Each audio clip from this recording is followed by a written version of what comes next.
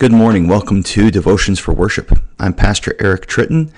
Thank you for being with me today on this Friday, June 5th.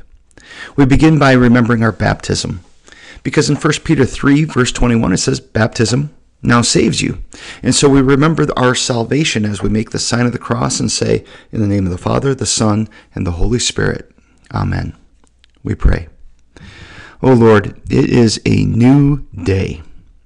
It is a day that some will be born and some will die.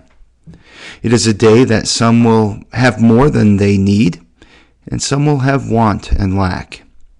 It is a day that will shine with your justice and holiness, but it will also reveal our sin and the injustices of our world. I do not know what this day will bring, but I pray that you will be with me through all of it. Give me courage and grace to accept what comes, to mend what I can, to speak when I should, to be silent only out of love, and in the end, to entrust the outcome of all my work to you. In Jesus' name I pray. Amen.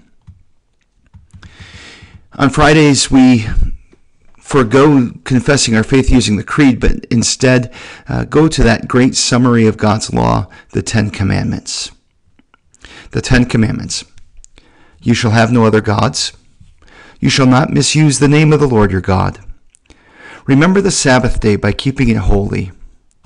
Honor your father and mother. You shall not murder. You shall not commit adultery. You shall not steal. You shall not give false testimony against your neighbor. You shall not covet your neighbor's house. You shall not covet your neighbor's wife, or his manservant or maidservant, his ox or donkey, or anything that belongs to your neighbor. Our scripture meditation this week is on Psalm 7. I encourage you to take some time to read the whole psalm. I'm going to focus on just a few of the verses, verse 8, then 10 and 11, and then I'll read verse 17. The Lord judges the people. Judge me, O Lord, according to my righteousness, and according to the integrity that is in me. My shield is with God, who saves the upright in heart. God is a righteous judge, and a God who feels indignation every day. I will give the Lord the thanks due to his righteousness, and I will sing praise to the name of the Lord, the Most High. It seems pretty audacious for David to ask God to judge him according to his righteousness. That seems awfully bold to say to a righteous judge and a God who feels indignation every day. And we should be clear, it isn't just that God feels indignation. He is indignant because of sin and people's refusal to turn away and repent. How dare David pray these words? How dare we pray these words if we indeed are being taught to pray through the Psalms? And we are. Well, it depends upon what you understand to be your righteousness. If your righteousness is all the good you do, the way you obey God's law and how holy you are, you will face the indignant God who sees your sin all too clearly. If, however, your righteousness is not your own, but if it is a righteousness that comes from outside of you and is given to you, if your righteousness is the righteousness, forgiveness, and holiness that Jesus gives you through faith, then you've got something going. You see, there is only one person who could ever pray this psalm, at least pray it rightly, and that is Jesus. He is the only truly righteous one, and he chose to give us his righteousness, to give you his righteousness. The only way we can pray these things is when we pray them in Christ, our shield who stands under the Father's indignation in order to make us righteous. This is why we're baptized into Christ. When we approach God, we do not come to him on our own.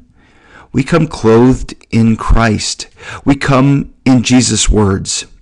We come in Jesus' name, as if we spoke with Jesus' voice. I will give thanks to the Lord due to his righteousness. His righteousness is upon you. I will sing praise to the Lord Most High. You praise him because he has given you mercy and grace instead of indignation and a sharpened sword. He has dressed you in Jesus' righteousness and given you the confidence to say, judge me according to my righteousness, because it's the best, highest, and holiest righteousness of all. Jesus' righteousness is yours through faith in him. As we pray this morning, we will pray the sixth petition, followed by prayers for the sick and the injured, as well as for the grieving, dying, and the lonely, and those who experience injustice. The sixth petition, and lead us not into temptation. Father in heaven, you tempt no one. Please guard and keep us so that the devil, the world, and our sinful nature may not deceive us or mislead us into false belief, despair, and other great shame and vice. Although we are attacked by these things, we pray that we may finally overcome them and win the victory through Jesus, our Savior and Lord. Amen. Heavenly Father, we lift before you those who are sick, and we ask, Lord, that you would meet them in their time of illness and that you would give them healing for their bodies. We pray that that beautiful, complex system that you have given us called the immune system would do its work. At the same time, we pray for those who are under doctor's treatment. And we thank you for the pharmaceuticals that help us to be healthy. And we pray, Lord, for doctors and pharmacists to be your hands, to bring health into the lives of people, whether that is through physical therapy or drug therapy or whatever else. We pray, Lord, that you would bring healing. And Lord, if it is your will to bring that healing miraculously, we thank and praise you for that. We pray for those who are injured.